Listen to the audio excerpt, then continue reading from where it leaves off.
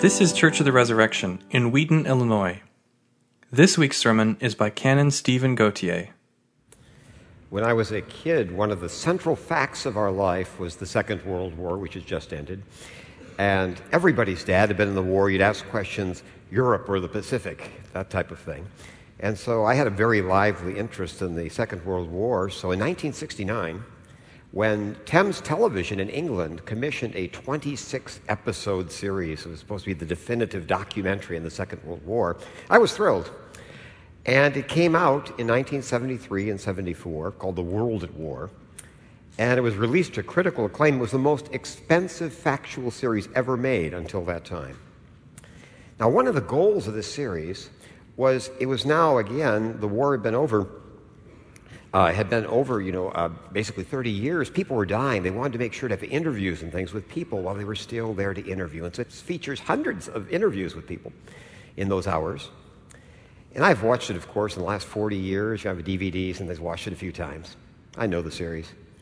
But there's one clip, one very short interview clip that's always stayed with me in a special way. It's in passing, but it really hit me. And what it was a German, they describe her as a housewife. And she describes the fact that how did she become part of the resistance? She actually became part of a very small group, the German resistance, but she was very much part of that. How did it happen? And she explained that one day, someone knocked at her door. It was an evening. She went to the door, and it was a Jewish couple that was desperate. They had nowhere to go. She didn't know them, had never met them, had no clue who they were. She said years later, she tried to figure out who would have sent them. I loved her comment. She said, decent people, I'm sure. But suddenly, she was confronted with a monumental choice. They were at her door. She didn't choose the moment. There it was. People who needed help were at her door. What would she do? And there was great risk. Nazi Germany was not a place that one took these things casually. She could be arrested. Her family could be arrested, imprisoned, or worse. What would she do? She could do what millions of her countrymen do and turn her back, or maybe even worse. But what she did is a beautiful thing. She opened the door and let them in. It was the beginning of her work with the resistance. That was really what we call a defining moment. That moment, do I open the door or not, was a defining moment, which changed who she was by the answer she gave to that question. Thank God she gave the right answer. You know, Churchill described what happened with the Nazi era as he said the lights went out over Europe. Decency and honor. And one woman turned on a light. It was a beautiful thing. It was a defining moment. Well, the Bible is filled with defining moments like this.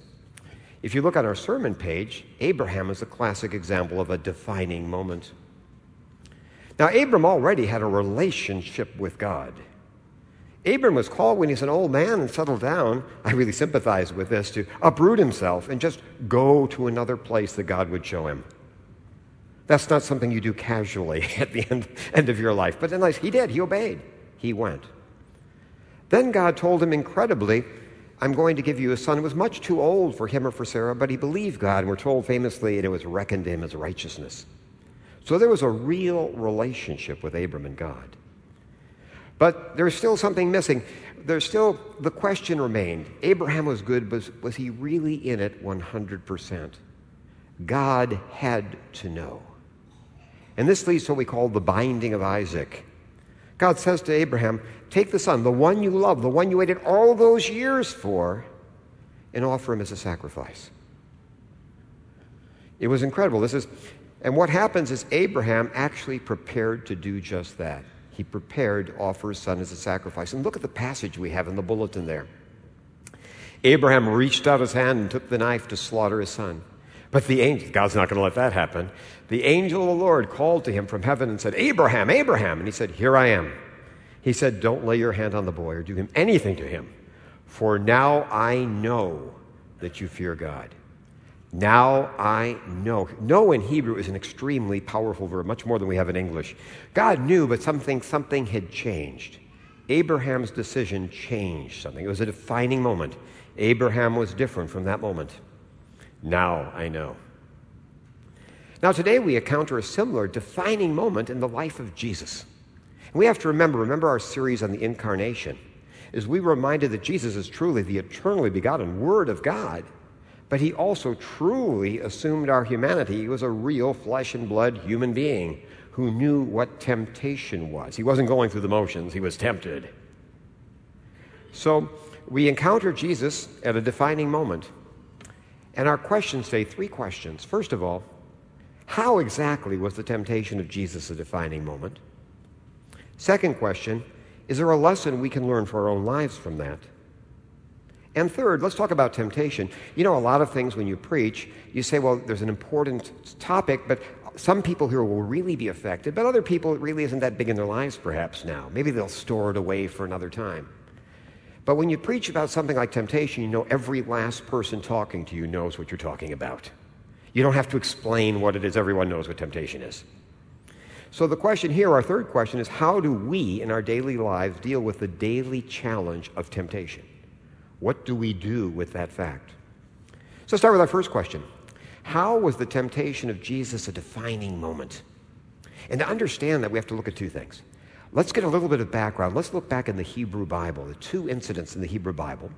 And then also, Mark is very, very concise. Let's look at, Matthew and Luke provide us more detail on the temptation. So let's look at a little bit of the detail that they provide, and they will help us understand something incredible that's going on at the temptation of Jesus in the desert. So first of all, let's look at Adam. If I had to describe a spoiled child, it would be Adam. I mean, come on already. Adam is created out of nothing. He's given everything you could want. He's given this incredible garden. He's a co-worker with God, and he's even given dominion over everything. What more can you want? Well, in this situation, he encounters Satan. And what is Satan's temptation? It's amazing. You know what Satan does? Listen to this. I can't make it up. He offers him a better deal. He says, God's holding out on you. He offers him a better deal. He says, you can be like God yourself. You don't have to just work here. You can be like God yourself. So he had to choose. He could trust God, who had given him every reason to trust him. God had done nothing but good for him. Or he could trust Satan. And sadly, as we know, the story of the rest of humanity is Adam made the wrong choice. He trusted Satan. He distrusted God. And the second is, that's in the book of Genesis, the first book of the Bible. The very next book, the book of Exodus, we have the children of Israel, the Israelites. And we talk at the Exodus, again, talk about being showered with love. God has never, we're told in the Scriptures, done this with anybody else, any other people. He took them out of this bondage, personally takes them out and liberates them from one of the great world powers. They were nothing. He defeats a world power to liberate them. He opens the sea. He closes it up. What more could you want? And then they hit the first bump in the road. They're in the desert, and there's no bread. So the question then becomes, in this bump in the road, there's a choice. They had every reason to trust God. He had done everything. Why would this be different? They could trust that God must have a better plan, or they could grumble up and give up on God. Sadly, we know the answer. They grumbled and gave up on God. So whether it was Adam met Satan, he failed. The children of Israel in the desert faced the challenge of hunger, they fail. Jesus puts himself in exactly the same position as Adam and in exactly the same position as Israel. Think about it. First of all, Jesus, like Adam and the Israelites, talk about showered with love. That's why we have the passage right as part of our passage today. We talk about Jesus' baptism. It doesn't get better. Talk about mountaintop experiences. Maybe not if he's in a river. Okay, but work with me. Okay, but the idea is he's baptized, and not like everybody else, he has a voice. The Father says, "This is the Son I love." It just doesn't get better. Okay, so he has this one, like Adam and the Israelites. God has worked dramatically with him. But what happens here, he now, like Adam, is confronted with Satan. And guess what? Satan offers him a better deal. Listen, what did Satan say to him? The devil took him to a very high mountain and showed him all the kingdoms of the world and their glory. And he said to him, "All these I will give you if you fall down and worship me." Satan offers him a better deal. But Adam, unlike Adam, the answer for Jesus is he turns down the offer and he chooses God. Jesus said to him, "Begone, Satan, for it's written, you shall worship the Lord your God, and him only shall you serve." Jesus succeeds where Adam had failed. And what about Israel? Like Israelites, Jesus is confronted with real, not metaphorical, real hunger. It says after fasting 40 days and 40 nights, he was hungry. And the tempter came and said to him, if you're the Son of God, command these stones to become bread. But unlike the Israelites, Jesus actually trusted that God had a better plan. Listen how he answered. He said, it's written, man shall not live by bread alone, but by every word that comes from the mouth of God. Jesus succeeds where Israel had failed. So the temptation of Jesus was a defining moment. It's an example of something that the first church theologian called Irenaeus in the 2nd century called recapitulation. It basically means God goes into all those places where we messed up and straightens things out. It's like a divine redo. He goes in and redoes what we messed up, he straightens out. Adam said no to God. Jesus says yes when he confronts Satan. Israel had said no to God and grumbled. Jesus said, yes, you must have something better. So this is a defining moment. But yet, having said that, if you're like me, there's something wrong with the story. Somehow it bothers me. What's wrong with the story? Well, let's look at what Mark says carefully. How did Jesus get into the desert where this happened? Well, we're told in Mark that the Spirit, that means God himself, the Spirit immediately drove him out into the wilderness. Matthew's version is even clearer. Matthew says Jesus was led by the Spirit into the wilderness to be tempted by the devil. Did I hear that right? God actually put Jesus in harm's way? Is that what's going on here? Why would God do that? In James tells us, the Apostle James, he says that God doesn't tempt anyone. He said God himself tempts no one. What's going on? Those are good questions to ask. What's going on? Why would God lead him to this place? A very important reason, key to understanding the passage. You see, a test is not the same thing as a temptation. Think about it. Think about tests. Like if you want to be a physician, you have to go through your medical boards. If you want to be an attorney, you have to pass the bar examination. The CPA, you take the CPA examination. But the thing about them, they're tough exams.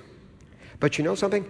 Everything's designed for you to succeed. All of your training, all your teachers have been working hard, and they want you to succeed. It's a step forward in your career. It's a chance to demonstrate you're ready to practice. You're ready to be a doctor.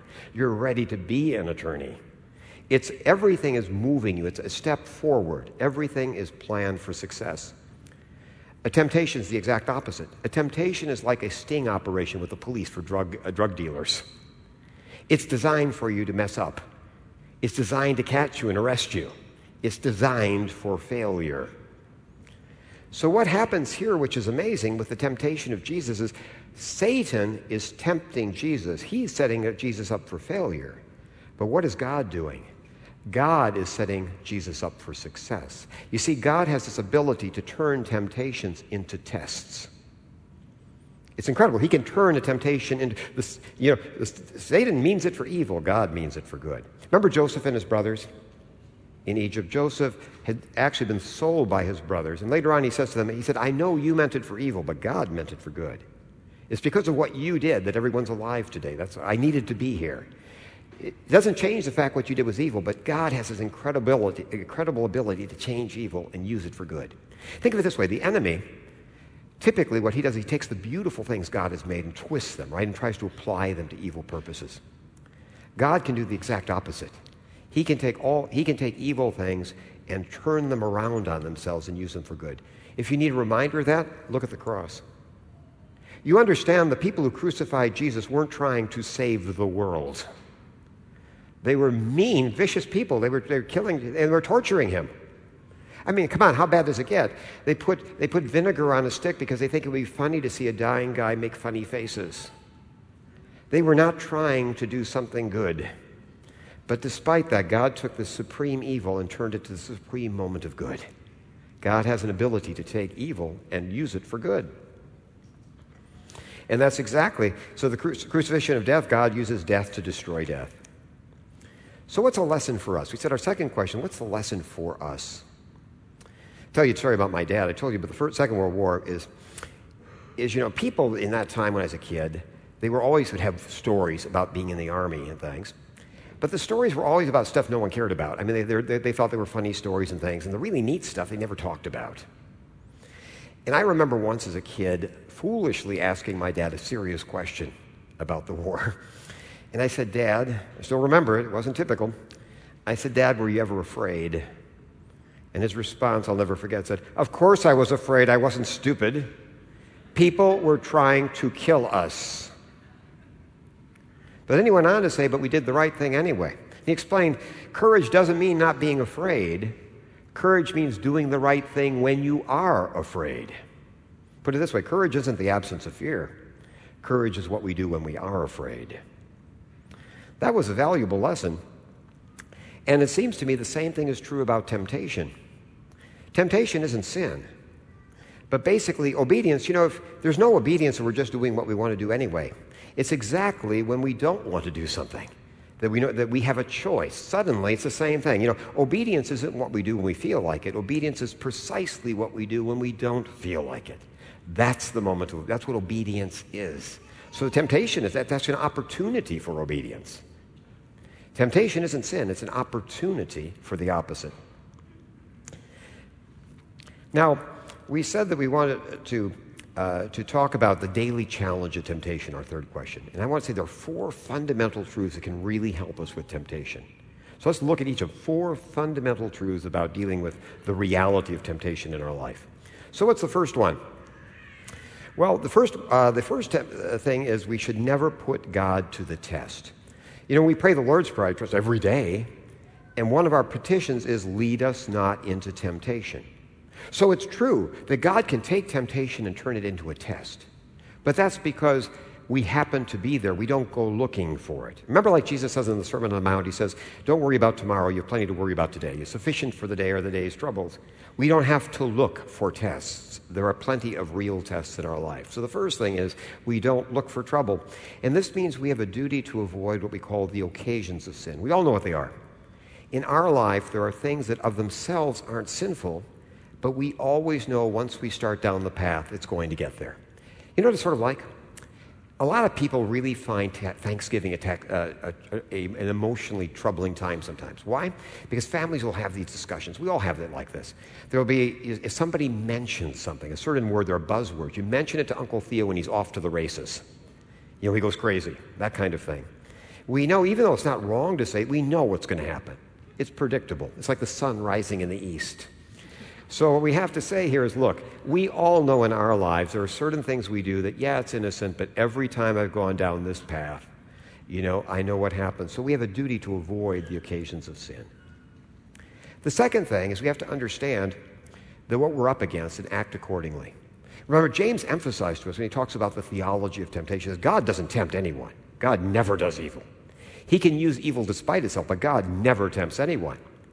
And James says, what's the source of our temptation?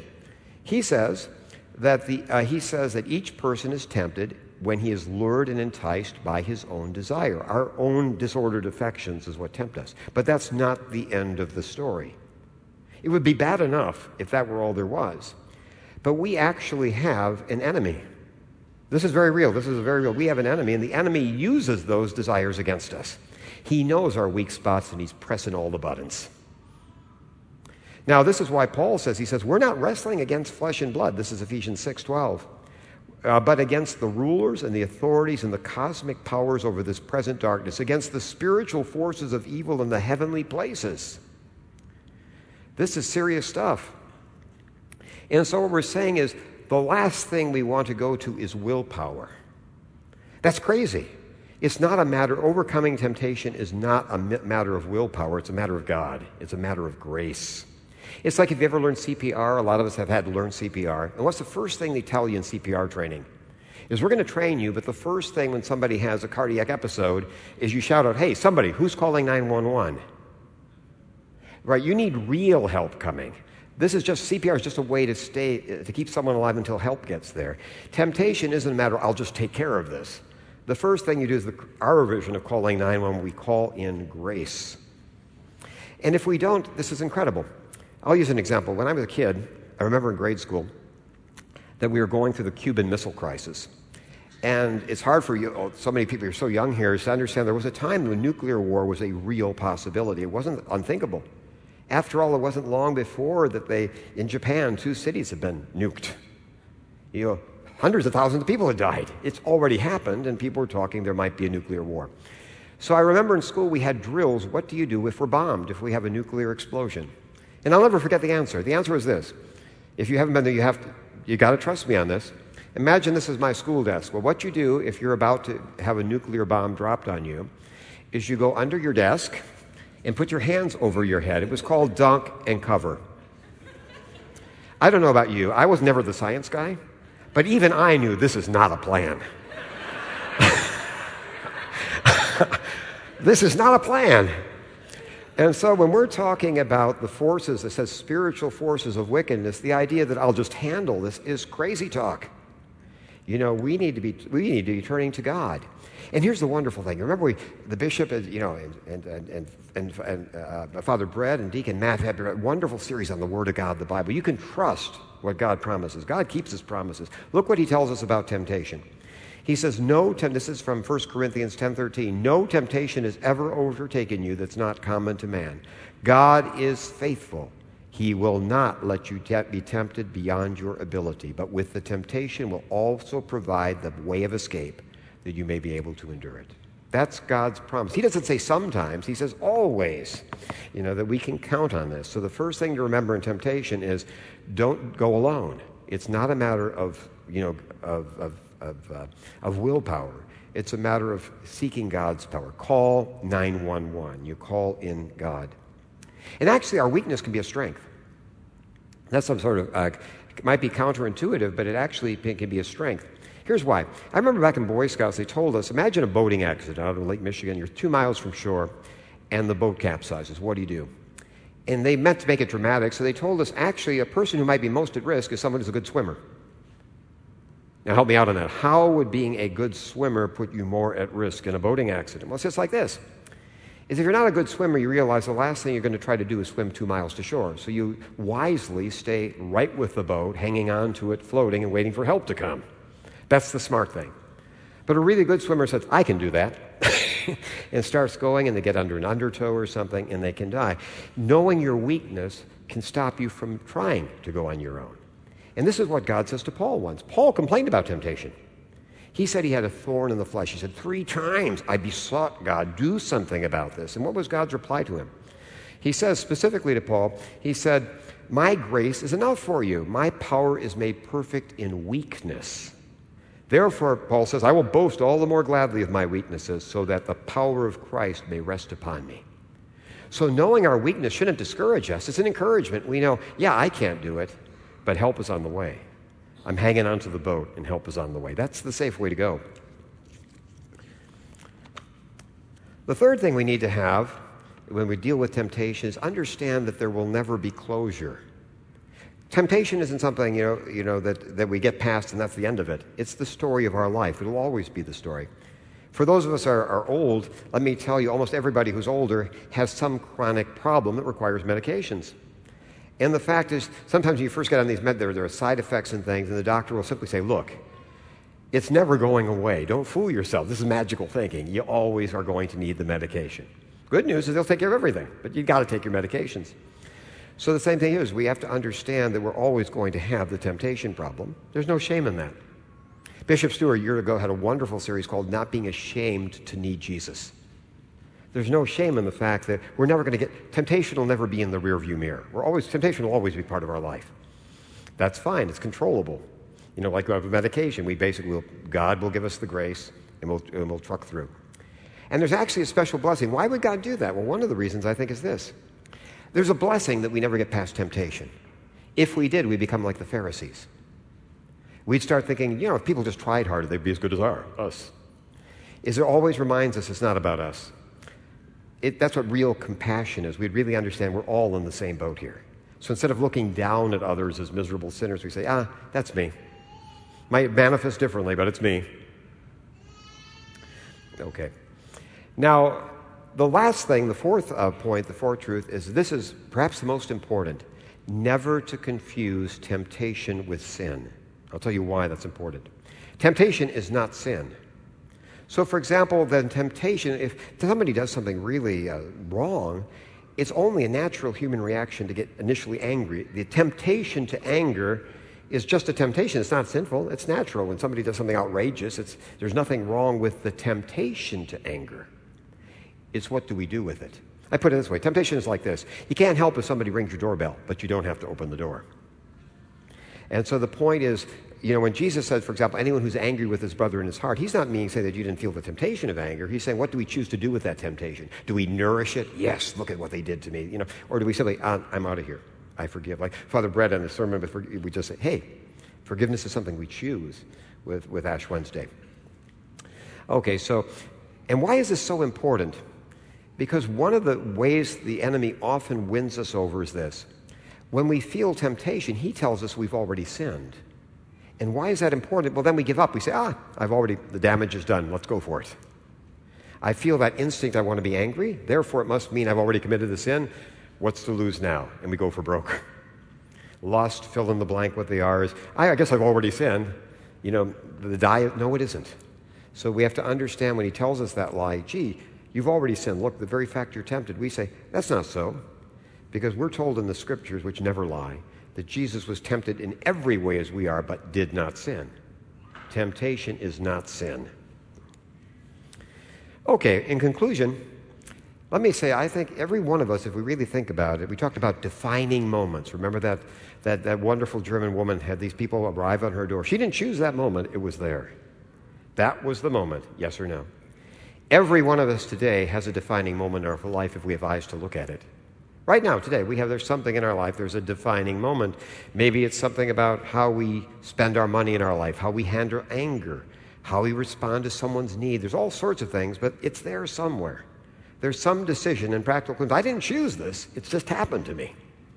What am I going to do? Am I going to close the door? Am I going to open it? What am I going to do? The good news of this gospel is that through Jesus, the defining moments have been transformed. Temptation, actually, thanks to Jesus, now can be an opportunity to say yes to God. Instead of a no, it's an opportunity to say yes. And again, remember, this is a test. It's not a sting operation. God does everything to make this successful. He wants victory. He gives us everything we need. Remember, there's something in the scriptures, a big theory in the New Testament is everything Jesus touches changes. When Jesus touches a leper, instead of Jesus becoming unclean, what happens? The leper becomes clean. When Jesus dies on a cross, instead of a cross being an implement of death, it becomes an implement of life. Everything he touches is different. So what's the good news of the gospel today? Jesus himself touched temptation. That's why it's no longer a failure, but it's a test that can lead us to God. So let's pray this Lent that God will change the water of temptation into the wine of faithfulness, so that God can say of us, as he said of Abraham, now I know. Amen. Thanks for listening. Our vision at Church of the Resurrection is to equip everyone for transformation. As part of that vision, we love to share dynamic teaching, original music, and stories of transformation. For more of what you heard today, check out the rest of our podcast. To learn more about our ministry, visit churchres.org.